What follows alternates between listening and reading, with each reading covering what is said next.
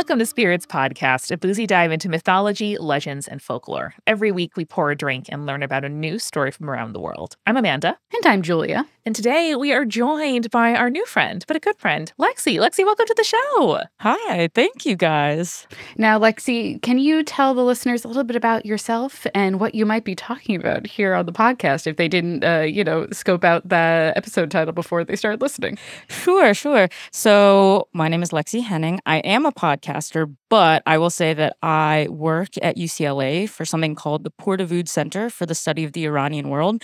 It's a research center centering on ancient Persia, although that's not what I'm talking about today. But essentially, the background for what we are talking about today is that I picked up my bachelor's in classical studies, so the study of ancient Greece and Rome, although I always liked Greece more. As you should. Exactly. And I've always just loved ancient history and mythology, and so that's what I spend a lot of my life on.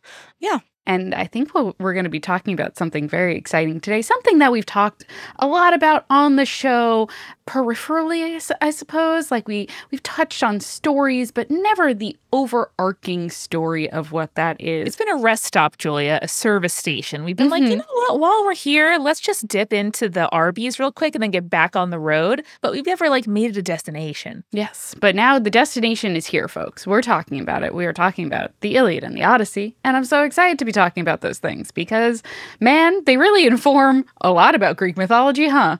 I mean, it really sets the basis for every epic ever. Yeah. And one thing that we can definitely get into later is that, this is the best. It's the original. I am what I consider a Homer purist, which I know offends some people, but sorry. Now, Lexie, we have talked about the stories of the Trojan War and the before math and the aftermath. The before math is definitely the right word for it, and I'm just going to keep that in there. But we, I guess, haven't talked about the beat for beats of these stories. So could you give us, the Spark Notes version or the Lexie's favorite moments version of these stories, and we can kind of go from there and ask you some questions. Sure, there's so many. And then, of course, what we have to remember is what has trickled into sort of our modern consciousness are a conglomeration of stories that aren't necessarily in the original source material. So just to set the stage for you guys and for the listeners who may not be familiar, when you say Iliad, when you think of that, you would think of probably the Brad Pitt Troy, right? And so then you think, okay, so you have the stealing of wives, you have Helen being stolen from Paris, and you have kind of their journey back to Troy, and then you sort of have King Agamemnon running to, help his brother out and kind of this whole voyage. The original source material, though, none of that is actually in there. So when you start the poem, it starts in year 9 of a 10-year war. A real in media res situation. Right. And Achilles' famous sort of strumpet moment where he decides, you've stolen my treasure, my Briseis, I'm not going to fight. Yeah, that's already going. You basically have this already done. And so it's kind of sad when you think about it because we have all this great mythology built up, but the source material is in the last few days of the 9th year.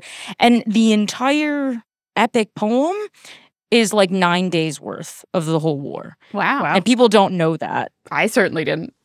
So everything people are oh yes, and all this happens. I'm yeah, that's great. But we get that from other sources, not this one. So what you do get is a description of many duels. And you do get a lot of background exposition kind of through the text. But yeah, it's 9 days. So the Spark Noted version, though, for the layman who want the whole story, not just the 9 days, it starts actually with a wedding, which many Greek things do, but a wedding that goes terribly wrong. And so essentially what you have is Eris, the goddess of discord, and she takes this golden apple and throws it in the middle of a wedding because she's pissed that she wasn't invited. Classic. And she's written on it for the most beautiful. So of course you have 3 main goddesses. You have Athena, goddess of wisdom. You have Hera, queen of the goddesses, goddess of marriage and wife of Zeus. And you have Aphrodite, the literal goddess of love. And they're all fighting over it. And so essentially Zeus gets real pissed and he's look, man, I'm not getting into this. So he essentially plucks a shepherd boy named Paris and says, you get to judge this. So they all offer him wonderful gifts. surprise, surprise, he chooses the goddess of love. And she says, well, you can't have me because I'm a goddess and whatever, but I will give you the most beautiful mortal woman in the world. And it's Helen, who, surprise, surprise, is already married to Menelaus, the king of Sparta. And so he's like, oh, that's fine. I'm fine. Paris is not actually a real shepherd. He is the son of Priam, who is the king of Troy. Sometimes we just send princes to go be shepherds in the wilderness. Like, that thing happens. Yes, there's a whole prophecy where his sister Cassandra is like foretelling the doom of Troy unless he's killed, but his parents kind of are not wanting to kill him, so they just like send him out and think he'll never be here. It's fine. We're fine. It wasn't, No. but essentially he goes, he reclaims his identity as a prince of Troy. He goes and steals, well, in some versions, he steals Helen from her husband and her home. And in some versions, she leaves willingly. And that really, depending on your adaptation, actually changes kind of the dynamic of the entire myth. Oh, yeah. But you can decide which one you like. But essentially then Menelaus is really pissed, goes to his brother Agamemnon, who's wanted to conquer Troy for years.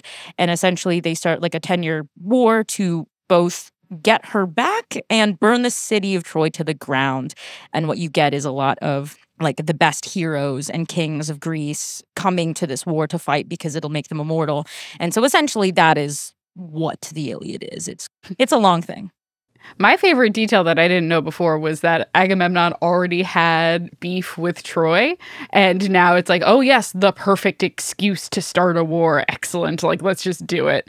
Oh, I love that. Yeah. My other favorite detail that we didn't get to quite talk about, but the judgment that Paris does of the goddesses is done while he's like, they just find him in a bath somewhere. He's like bathing in a spring and he's just like fully naked, having to be like, which of you is hottest? Okay.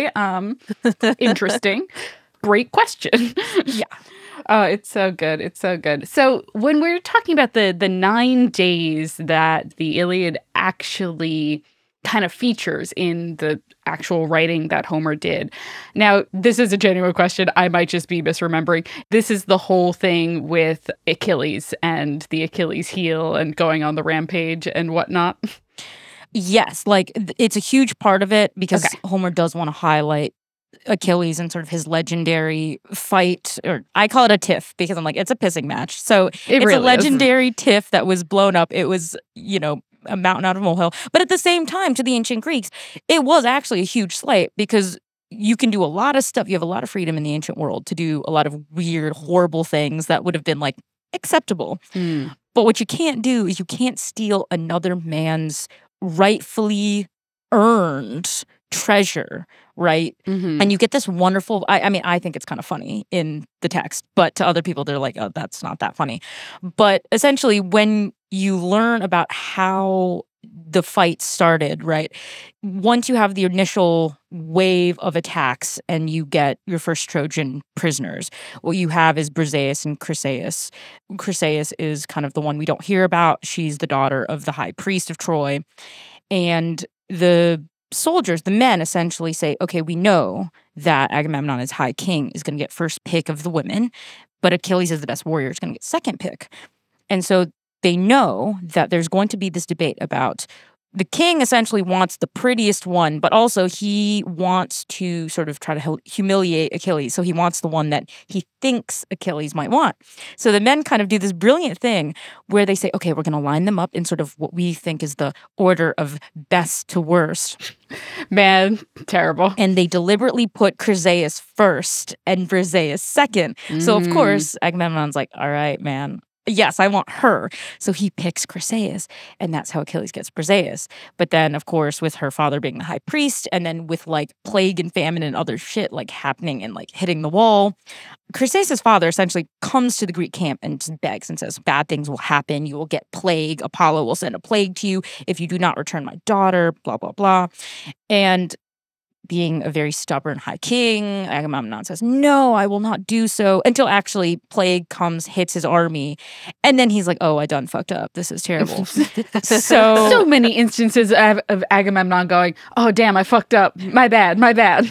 Right? So then you're like, uh-oh. So yeah, essentially then he is forced to eventually agree and says, okay, I'm not messing with this anymore. You can have Chryseis back.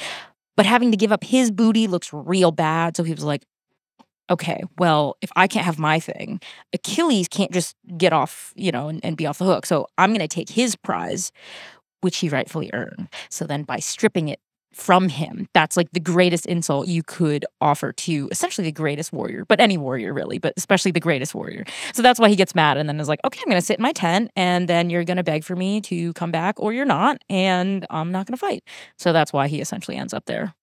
And that's how it's going to go for like 9 years. And that's going to suck for everyone else besides me, who is just going to chill in this camp. That's how it has to be sometimes, if you just, it's the principle of the thing, which it really kind of was. But listen, we love a dramatic bisexual. So Achilles is always going to be +1 in our books here, for sure. So what is the inciting incident then, if we're talking about these 9 days in the 9th year of this 10-year war? What is the inciting incident that Homer starts us off with? I mean, the book itself also starts with a bit of exposition, so it tells you kind of who's there. So essentially what he does is the entire chapter of book 2 is dedicated to just telling you who is fighting in the war. Oh, great. It's literally called the catalog of ships because he tells you, and we have this king from here and his ship and his people, and it's like a really long chapter too. So if you just want to like challenge yourself and say a bunch of really hard names and boats from places that you've never heard of and are like, this is super random, read book 2. That's fair. Good That's luck. totally fair. Yeah. But instead, what I'll say is one of the early duels that I do like. Mm-hmm. And we don't actually have this in modern media for some reason. We don't, we literally leave this character out of any kind of media adaptation because it's uninteresting to the layman, I suppose. But there's a great duel with Diomedes. And this is a warrior of great renown. And he defeats Pandros, who's a Trojan prince, I believe. And then he actually also goes out and has a duel with Aeneas, who in these stories is not really, he's kind of a bit player. But for fans of the Aeneid will know that when Troy falls, he is the one who kind of gets out and then has to go on his own sort of odyssey and then founds Rome. I'm like, I know him. He has a play. What has his name in it? He does. He does. He's a very bit player here, which is hilarious to me. But yes, then eventually Virgil takes him up and goes, I will make him my hero, and then copies essentially Homer. Amanda, that has real romance novel energy where it's yes, the romance novel is about this, and then there's that one really interesting side character, and you're like, when is their romance novel coming out? Tell me, I want to hear all about it. Exactly. But speaking of novels and speaking of frame narratives, which we also love, why does it start here? Why do we skip the first 9 years? It's really interesting and literary now that I think about it. Hey, we're not at the fresh, exciting first few days or weeks of this war. We're 9 tedious years in. But Lexie, to the best of your understanding, why are we zooming in on the end here? I think, and this is kind of a debated question even among classicists ourselves, but you essentially have to look at sort of the themes that Homer himself, and actually this is also something that is kind of interesting. It is a huge debate whether Homer was one person or many people. We don't actually know because we attribute Homer as sort of this blind bard who sang these epic poems, right? And it was recorded. But there's been, for the last at least 15, 20 years, this sort of debate over it could have actually been several poets kind of playing a huge game of telephone where you recite the parts you liked, you change what you didn't, and then you add on to it, and then it just kept getting added on to. So we don't know. But if we're going to go off the basis of it was one man, one brilliant man, some of the critical themes that we think about that he wanted to really include were this concept of, and I'm going to use the Greek word, which is kleos, which means glory. And you also look at the themes of pride and fate and wrath. And those are very common themes to the heroic, epic poems, let's just say.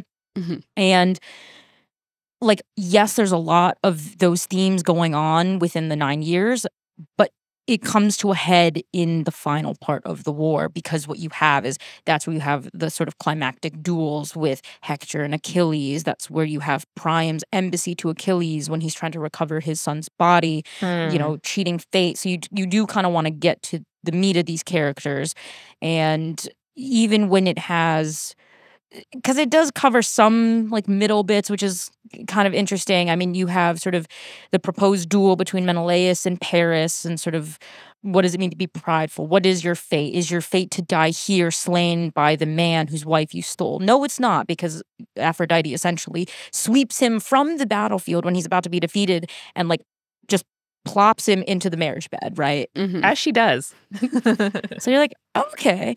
So I mean, yeah, I don't really have a great answer for it, but I think that when I consider the themes, you really want to sort of skip the build and get to the climax, especially since writing in ancient Greek was hard and it took a long time. There were no spaces between the words. There was no lowercase, so you wrote in all uppercase, and it took a long time. Nice. Easy for statues. Hard for just probably like reading day to day. For epic poems, yeah. It was hard for yeah. everything. And the thing is also, it wasn't recorded as it was being told, right? This was being sung. Sure. Right. So there's a lot of reasons, but I think it gets to the heart of, being humans and wanting to just get to the good stuff, let's say. Fair. So you have a fair bit of exposition, and it tells you in flashback sequences as well.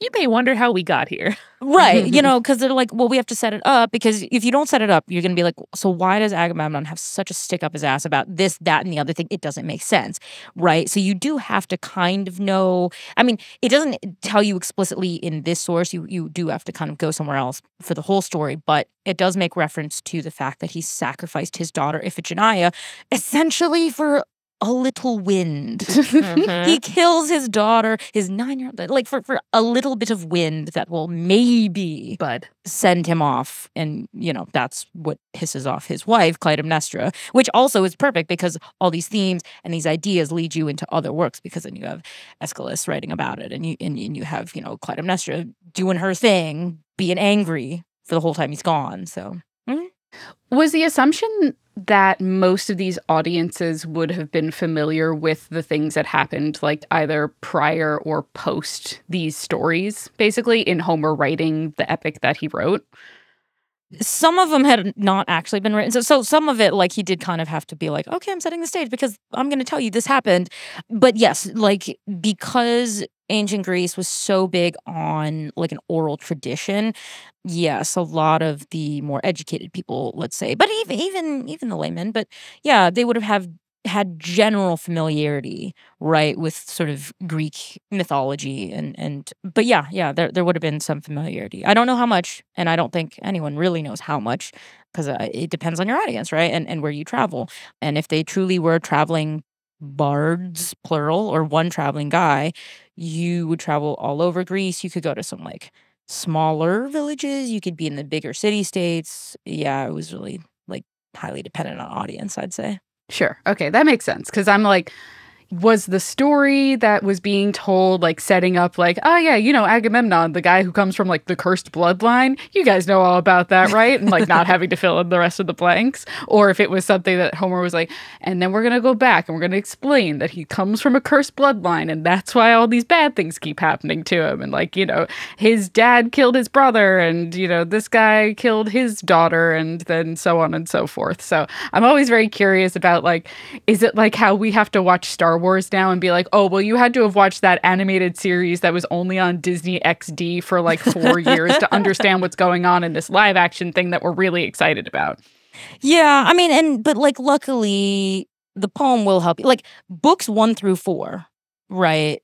Out of the 24, yeah, books 1 through 4, that's all exposition, right? So you can set the stage through your first 4 books and set all that background for your listeners, let's call them. How long did it take to say the whole poem? I mean, it would be excerpts, right? Like it would be sections. It would be, like one story at a time, which explains kind of why they are also broken out into helpful like chapters, for lack of a better word, within each book. When you were requesting a performance, your bard would come, and it would take at least, there's 24 books. The thing is, you would sing it continuously, right? Because they're really, in ancient times, there weren't really book or chapter breaks the way you would see modern translation. So you would start singing the tale, and you would actually try to keep just singing the whole tale until it was over. I think, we get a skewed idea of how long something really is also because when you're reading it in translation, what you see in front of you is this massive book. But I think the thing to remember, right, is that when you are looking at the ancient Greek itself, it's about just over 15,500 lines of Greek, Okay. right? So it's a lot. Long, but like a novella. Right. Because if you're trying to sing it, and especially when you're doing it in meter, the meter kind of just, it's a beautiful cadence because you da da da da da da da da, so Yeah. it would end up being quite flowy, I believe. I really would love to hear this as an actual. And you can, right? For scholars of ancient Greek, if you care to memorize the whole thing, you could just stand up anywhere and you could start reciting as much as you've memorized. I remember my freshman year of college, I went to study abroad in Greece, and my professor had memorized the first 5 lines. And so he stood up in like the great theater. Wow. And was like, all right, I'm going to recite to you. And here we are in like Epidavros. And we're like, oh my God. We're in the theater. And he recites the first 5 lines. And we're like, oh my gosh. This is what it was like. Oh my gosh. It was amazing. Yes. There's simply 14,995 more. Exactly. See you later. That was genuinely my next question, was like, there's got to be people out there who like do performances of it, right? Like, or like I can imagine like a theater troupe or like a group of people who are like, all right, you got books like 1 through 4, you've got 5 through 8, and like just going from there and like performing it over the course of like several days. Like I think that would be so interesting to see, and like probably there's a market for that. I'm not going to tell people like, hey man, like leave your job and like go set up this theater group. Learn ancient Greek. But like, I mean, I would go see that like over a festival day or something like that. Like that would be fun. Yeah, I mean, it's kind of sad. Like we don't really do it here just because I think people think it's so much easier to just stage a modern sort of adaptation. You can get close to it. Everyone reads it in translation because let's be real, the amount of people who actually want to sit and learn ancient Greek for many, many years are not many. And it's really hard. I took like a year of ancient Greek and I was like, this is so hard. I get it. Let us very quickly grab our refill and then we can continue the epic that is the Iliad, shall we? Sure. Nice. Hey, this is Julia, and welcome to the refill. Of course, we have to start with thanking our newest patron, Emily. Emily, thank you so much for joining us here on Patreon. You join the ranks of our supporting producer level patrons like Alicia and Ginger Spursboy, Hannah, Jack Marie, Jane, Nieselkins, Lily, Matthew, Nathan, Phil Fresh, Rico like Captain Jonathan Malachi Cosmos, Sarah and Scott, and of course our legend level patrons, Ariana, Audra, Bex, Chibi Yokai, Morgan H, Sarah, and BME Up Scotty. And you too can support us on Patreon by going to patreon.com/spiritspodcast and getting cool rewards like recipe cards for every episode, ad-free episodes, and so much more. Check that out at patreon.com/spiritspodcast.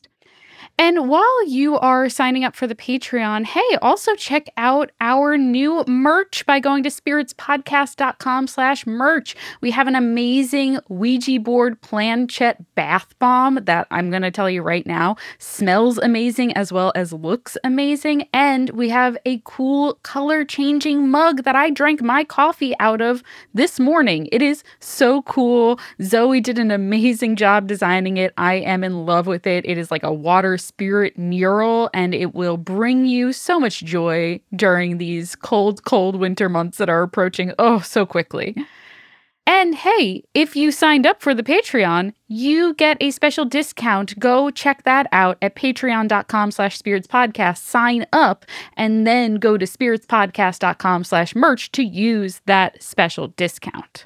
I also have my recommendation for you this week, which is I have been really on a kick lately of Pride and Prejudice adaptations being a sort of comfort media for me. I've watched the Keira Knightley one. I've been watching for the first time the Colin Firth miniseries. And now I am recommending to you the book that I am in the middle of, which is The Scandalous Confessions of Lydia Bennet, Witch by Melinda Taub. And it's fun. A lot of the adaptations of Pride and Prejudice don't do Lydia a lot of justice. And I really like this adaptation because it gives her a lot more agency and also tells you kind of how her story ends, what's going on with her now, with the interesting magical twist. So that is The Scandalous Confessions of Lydia Bennet Witch by Melinda Taub. I also want to tell you about something that's going on here at Multitude, and that is, hey, have you checked out Pale Blue Pod yet? Pale Blue Pod is an astronomy podcast for people who are overwhelmed by the universe, but still want to be its friend. Astrophysicist Dr. Moya McTeer and comedian Corinne Caputo demystify space one topic at a time with open eyes, open arms, and open mouths from, like laughing and jaw-dropping and all of that. By the end of each episode, the cosmos will feel a little less, too scary for you, and a lot more, ooh, that is so cool.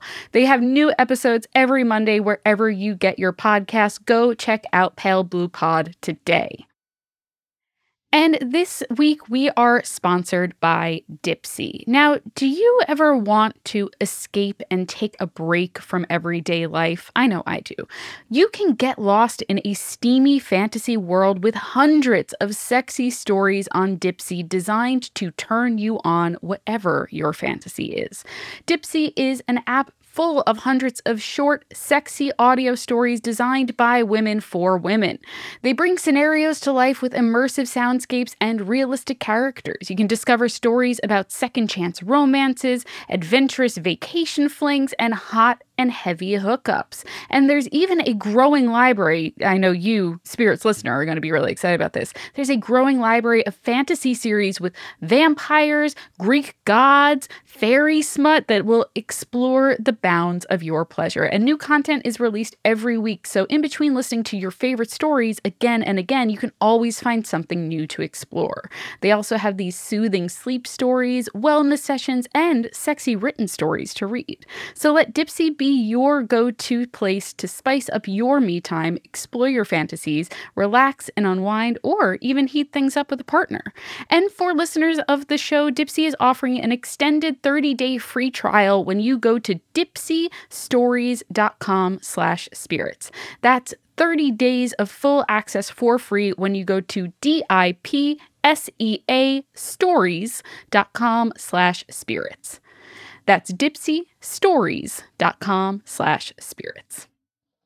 And hey, you've heard us talk about Ravensburger puzzles before, but did you know that they produce more than just their classic jigsaw puzzles and board games that we know and love? Introducing CreArt by Ravensburger, the ultimate painting by numbers experience. You'll find everything you need to start your artistic journey today with Ravensburger's carefully curated painting by numbers kits. Whether you're a seasoned artist seeking a new challenge or a beginner eager to explore the world of painting, Ravensburger's kits cater to all skill levels and ages. Embrace the therapeutic benefits of painting by number as you melt away the stresses of daily life and find solace in the act of creation without facing the pressures of a blank canvas.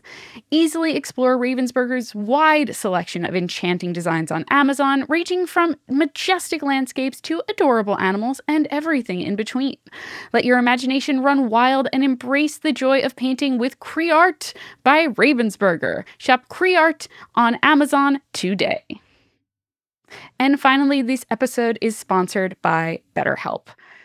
Do you ever feel like your brain is just getting in its own way? You know that feeling where you are just, you know what you have to do, but your brain is telling you all of the ways that that thing can go wrong. I call it my worst case scenario brain, and it is probably the most difficult thing that I struggle with in my life in terms of my day-to-day mental struggles. And it's like, you know what you should do and what's good for you, but you just can't do it.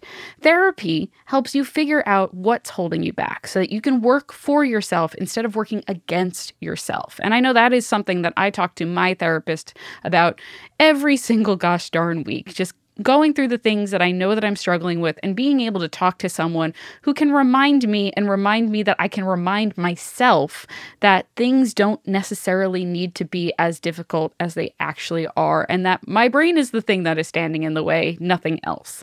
And if you are thinking about starting therapy, try BetterHelp. It's entirely online, designed to be convenient, flexible, and suited to your schedule. Just fill out a brief questionnaire to get matched with a licensed therapist and switch therapists anytime for no additional charge.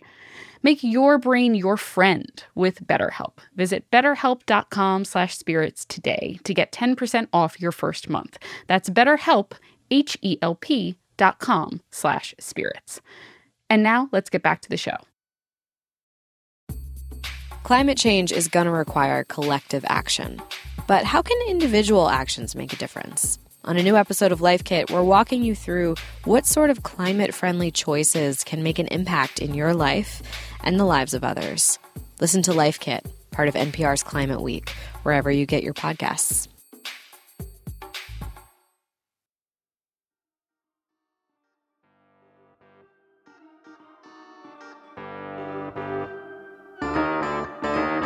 We are back. And Lexie, something we always love to ask our guests is what cocktails, mocktails, drinks, etc. have you been enjoying lately?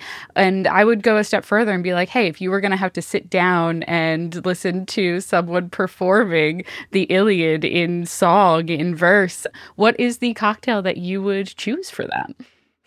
Well, I'm going to give you two different answers because one, if I'm thinking about what I'm enjoying just generally, I had an amazing sangria the other night. Ooh. Like amazing sangria. Nice. And I don't know if I loved it because it was actually that good or if it reminded me of the best sangria I could get when I was living in Athens last year. Because there's an amazing rooftop bar where you look across at the Acropolis and you can kind of see the Parthenon all lit up and it's beautiful. Whoa. No big deal. No big deal. I had sangria there. So that's always a favorite. But in terms of if I wanted to sit and listen to a performance or watch something, I mean, the ancient Greek drink of choice was wine. Mhm. And their wine was very, very, very different from our wine because it was so much stronger. I mean, when you look at like the history of wine in the ancient world, which actually is a thing, you can actually study that. Yeah. But it was so strong they actually, you have sources saying how you need to divvy it up and water it down. So actually there's 3 parts water, 1 part wine. It was so strong because if you had more than that, you would be very drunk. That's like the sailor's grog, where it's supposed to be like, 2-part water, 1 part rum, 1 part lime, because otherwise the sailors simply couldn't sail boats anymore. Yeah. So imagine just getting real fucked up on unfiltered Greek wine and then standing up to be like, and I'm going to tell you what Achilles did. Or a consistent buzz. Like, imagine how far one bottle of wine could take you if you're doing it 3 to 1. True facts. Yeah. So, no, it's a lot. So, yeah.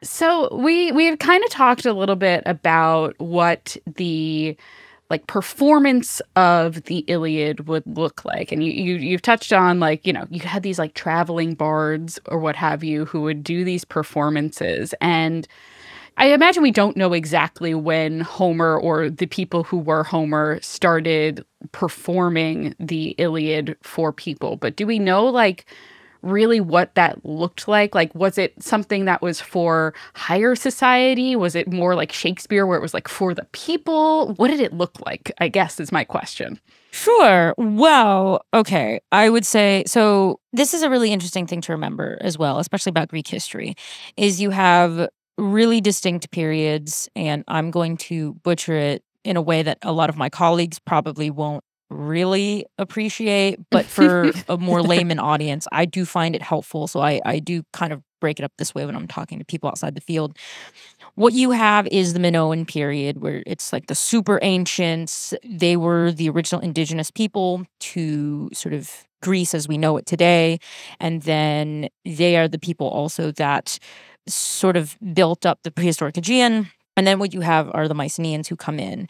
And it's the Mycenaean period is really where the poems take place. So it's during this period that, Agamemnon is supposed to be the great Mycenaean king with his citadel at Mycenae. And so this is when the epic actually is supposed to take place. Like the olden times for the contemporary audience? Yes, this is very ancient times. Because essentially what you have is when we think of, and it's very popular to talk about in history, Bronze Age collapse, right? When everything kind of just went dark. Mm-hmm. And what you have is, this is before Dark Age Greece. And Dark Age Greece, we sort of roughly date it between 1200, some people will say 1100, but I'm going to say 1200, to about 650 650. Some people say 650, some say 630.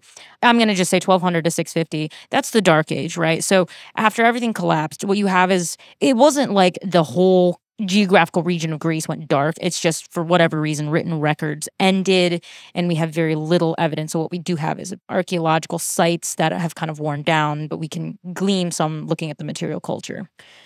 After everything resumes, though, that is kind of when Homer was said to start crafting this tale, because I think this was crafted really in, we attribute it to the 8th century. And of course, dating is all off in this period because no one can date correctly. So we're going to say 8th century, maybe not. But yeah, so by then, right, the Mycenaeans are ancient history.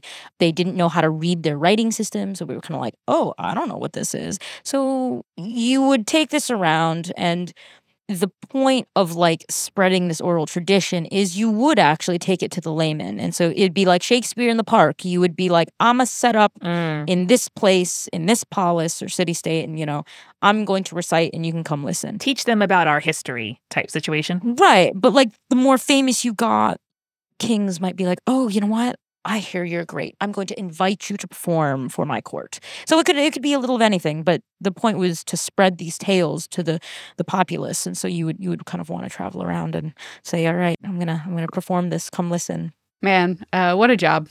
Part of me is like, that would be interesting. Certainly, like, the like Broadway tour industry is very interesting in that sense, but now I'm just like, I like being in my house and telling stories. I don't know if I want to like go out into the world and tell stories. It was a lot of traveling, and it was a lot of being away from wherever your home was, because traveling around Greece is terrible. Also very dangerous. Yeah, it was very dangerous.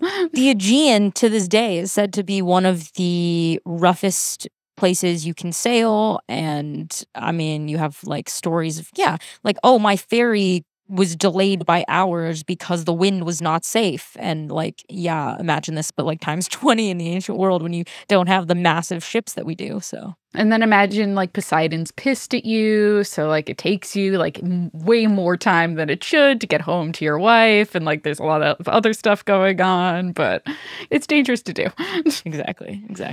Lexie, I'm really struck by how present you make this history feel, and hopefully that's very common and it's not a huge deal to you, but like it really makes me want to learn more about these periods. What first got you interested in classics, in classical history and texts, and what do you find so alive about them? Because it really comes through while you're speaking. Oh, thank you.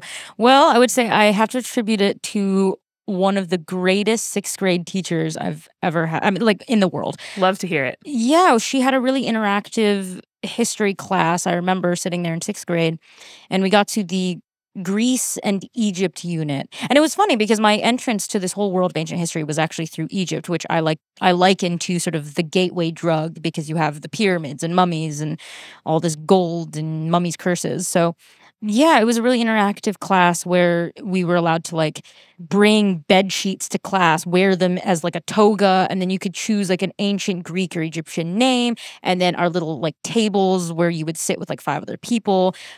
She made them like ancient city-states. So she was like, yeah, you are Argos and you're Athens. Incredible. I was Argos, which at the time I was like, oh, that's lame. I want to be Athens or Sparta. But Argos is cool. So I was that crazy kid who then came home one day and was like, Mom, guess what I'm going to do? And she's like, what? I was like, I'm going to study the ancient world for the rest of my life. And she was like, I don't know how one does that, but like I support you. So good luck. Cute.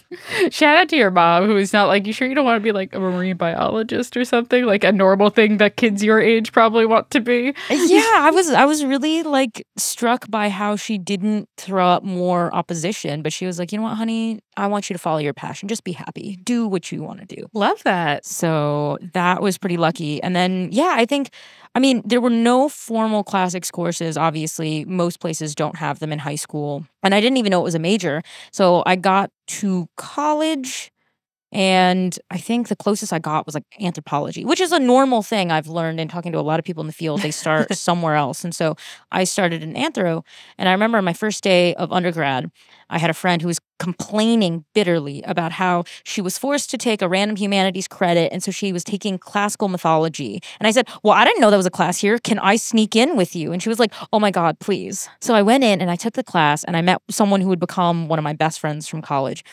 And she was a junior at the time. And so I kind of started to pick her brain. And I was like, okay, I want to stay in this class. How do I find more? So she just said, okay, go talk to the professor. He'll like set you straight.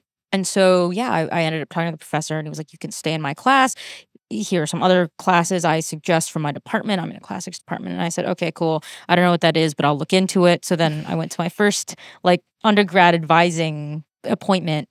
And I essentially just described what I wanted to study and what I wanted to do. And the advisor just went, yeah, that's not us. Here, go to classics. Here's the name of the advisor.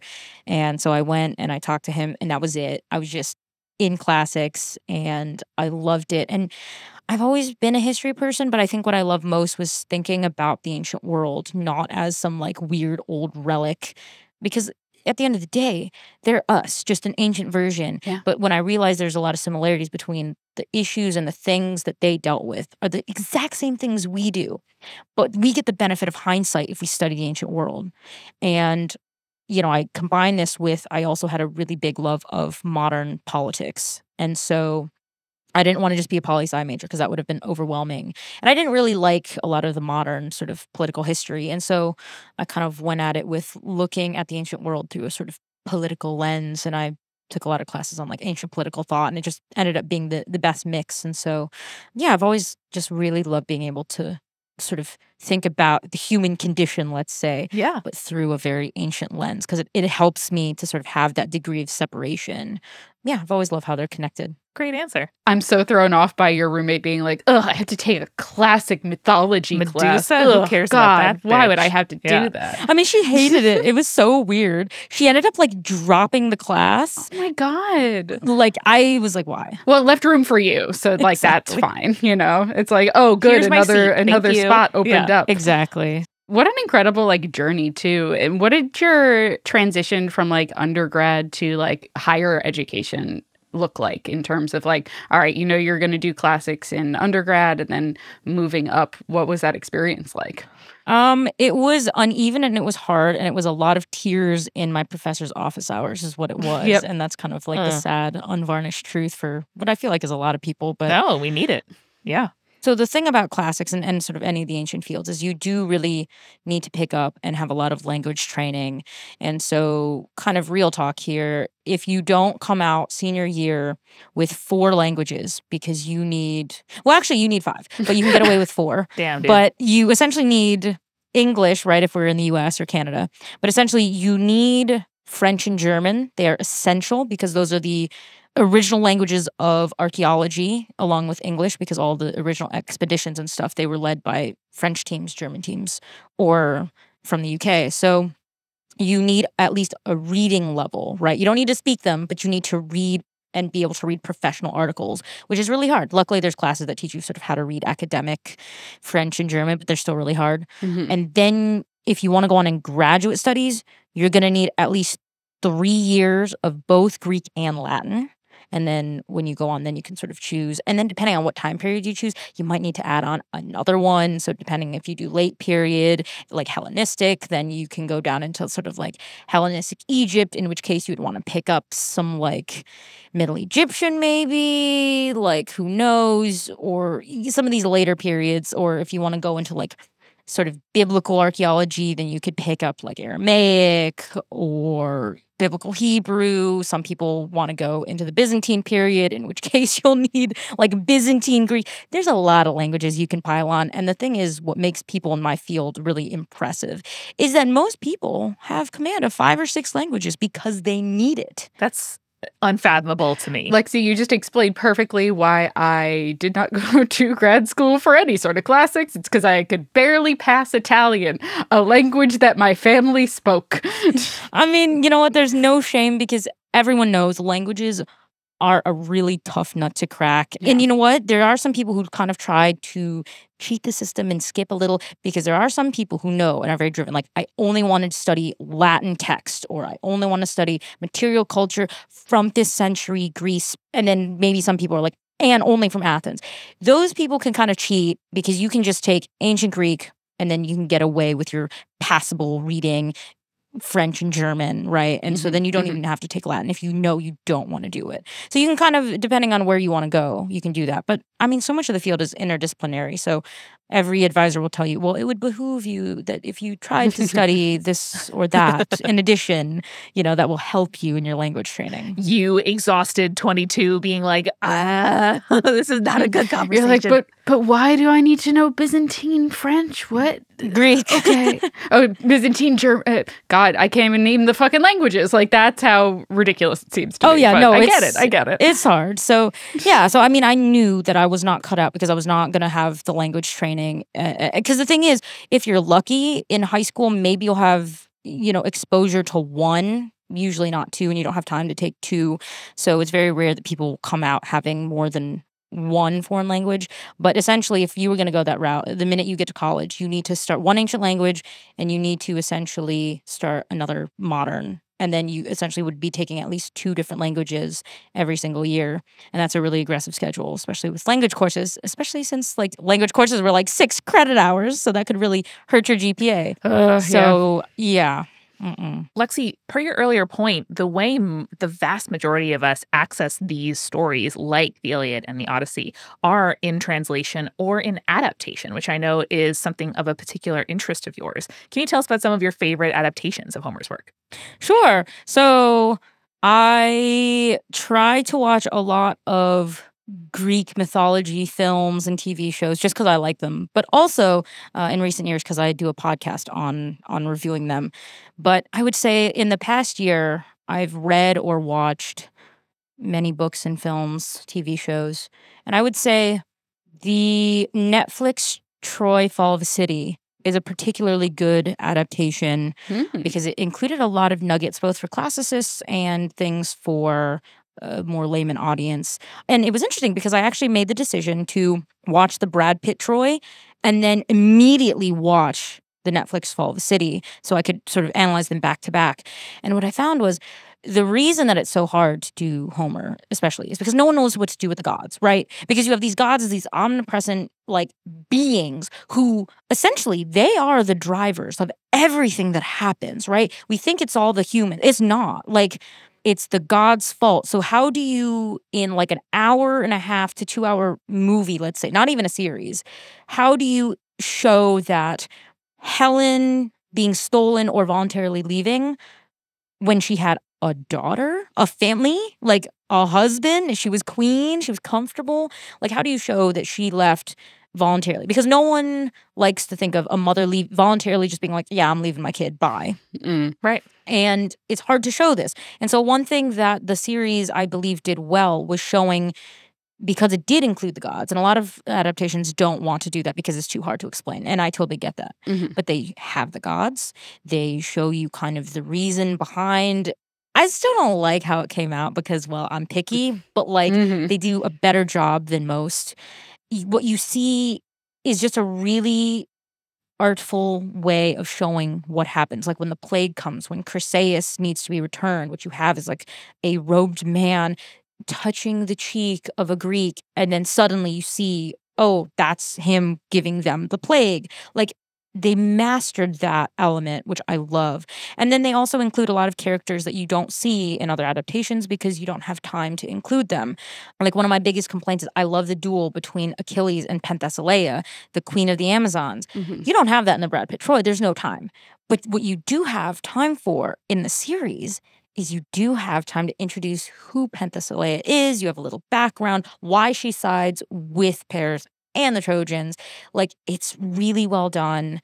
And I would say it has my favorite portrayal of Achilles. I don't love him as this sort of, I mean, he is a whiny baby. He's a strumpet. But at the same time, when like I'm thinking about my favorite versions of Achilles and how I imagine him being played, I like him to be this strong, silent, sort of philosopher king type who will not do things on principle, while also being kind of strumpetish, but like not just whiny baby, because that sort of makes him into this rah character that you can't really relate with, and you're just like, I don't get it.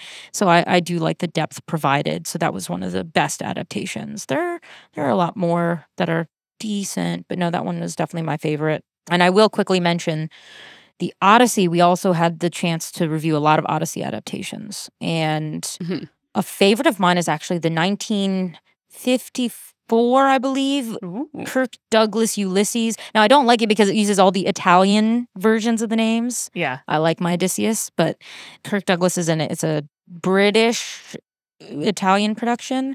It's amazing. It's beautiful. And it has that kind of retro charm that I do enjoy. So that also is a really good one as well.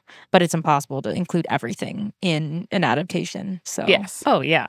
Unless you want to read it the way that it was intended. And then that's, I guess, an adaptation, but not really. That's just, a production. That's the best way, honestly. Yeah. If you want the best of Homer, just read the original. There's so many great translations. I've personally read 10 different translations of the Odyssey and about 5 or 6 different ones of the Odyssey.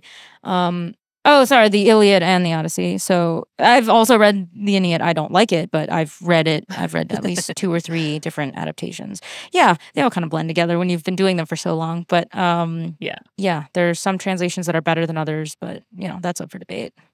If you were going to suggest a good translation for our audience, who I wouldn't call laymen, but perhaps are not scholars, what would you recommend in terms of like the best one that you read that is also readable, I suppose?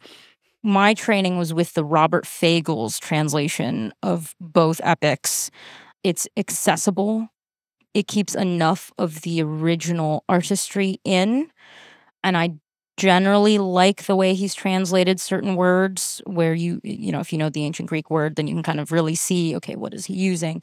If you like audiobooks, Ian McKellen read the audiobook version of the Odyssey. Whoa. Of the Fagel's translation, so you can have Gandalf reading it to you, which is really cool. Best of both. Best of both worlds. It's amazing, and I highly recommend that. But I will say, because one is out and one is not, Emily Wilson, she's a professor of classics at Princeton. She translated the Odyssey a couple years ago, and it was like a revolutionary. It's on my shelf right over there. Exactly, it's a revolutionary That's the one translation. I have. Yeah, and it's fantastic. And she just finished translating the Iliad, and that will be out. I know friends of mine have gotten advanced copies, and I'm just champing at the bit to get my hands on it. But I think it'll be released, like next week or something. Oh, okay. So by the time this episode is out, you can buy it. Yeah. From the early, feedback on it, people are saying it also is, it's really going to change how people look at it. Yeah. I mean, now no translation comes without, some big kerfuffle in the community because we just inherently like to argue. And so there's been a lot of criticism because some people say, she's too feminist. You're not translating it. You're not maintaining sort of the spirit of the original. And I'm like, okay, well, who cares? Because it's an amazing translation. And I think from what I remember reading, the most revolutionary thing coming out is that what normally is translated as sort of devourer of men in the original, that's the closest we can get to. Mm-hmm. And that's what a lot of like Fagels and stuff, they sort of make reference to devourer of men when talking about Agamemnon. She actually translates it as cannibal king. Whoa. And that really changes the essence of it. And now I don't have any context beyond that, but that was kind of going around Twitter and people were talking about it. And of course there's some criticism saying that's completely wrong. And there's other people saying I love it. So I hope that I land on the I love it, and I probably will. But yeah, so Emily Wilson's are good. But yeah, if you want sort of a more traditional, I hate that word, but traditional reading of it, yeah, Fagel's is really good, and I really like that. Yep. Hell yeah. Amazing. Well, Lexie, thank you so much for joining us. This has been so insightful and so wonderful, and I really appreciate it. Can you tell people where they can find you and your work online, including your podcast, which you dropped before but didn't name, and I need you to name it for us now. Like a classy podcaster, but now is the time. Yeah. Sure. I don't mind vamping for a little bit. Yes. So you can find me if you just Google Lexie Henning. I feel like a lot of my stuff will pop up. But essentially, I have 2, soon to be 3 podcasts that I'm doing. And the third one's kind of an accident. But the first one started as a pandemic baby project in 2020. It's called Ancient Office Hours. And that one's a bit more academic. It's where I interview professors from kind of all around who do all or any of the ancient fields. But also I do have guests from sort of the entertainment sphere on it to talk about how they're influenced by mythology. So it's kind of a little sprinkle of fun. So yeah, I hope that will be sort of an informative listen. It's just to teach people about, some of the cool people who are in the field and their research. And so hopefully it'll be the beginning of a deep dive. The second podcast I started was with a friend of mine who actually is an Assyriologist by trade, but she did get her bachelor's in classics. So we had that in common. And that one is called the Reading Party Podcast. And that is the one where we just finished our first season. The second season we're hoping to drop in January. But essentially there'll be sort of seasons by theme. So the first season was Iliad and Odyssey because we thought, let's just get that out of the way. So we just read books and watch TV shows and films and talk about them. Our second season will be Egypt. So we're very excited about that. And we're going to have some cool guest hosts who are subject matter experts. So hopefully that'll be enjoyable. And we encourage people to read along or watch along with us and then hear us talk about it. So that's the second one. And then I will have a third one that is for work.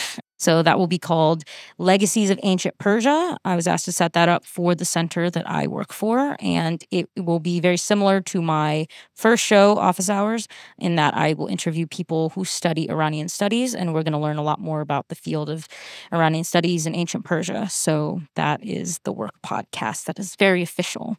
But otherwise, yes, you can find me on all those things, and the podcasts are attached to my nonprofit, the Osmandius Project. We do a lot of different things. We have archaeogaming and some other really cool initiatives. So I encourage people to check that out. We have a website.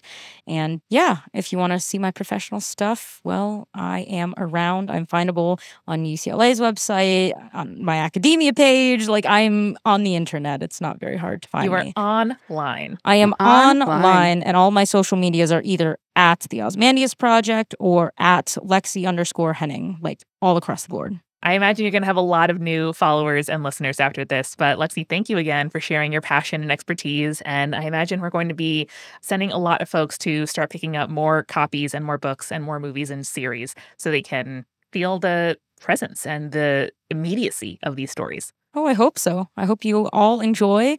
And if you don't like my suggestions, well, please don't tell me. No, I'm kidding. Well, listeners, next time you're at a party and someone stands up on a table drunk and says, "So about Achilles," stay creepy. Stay cool.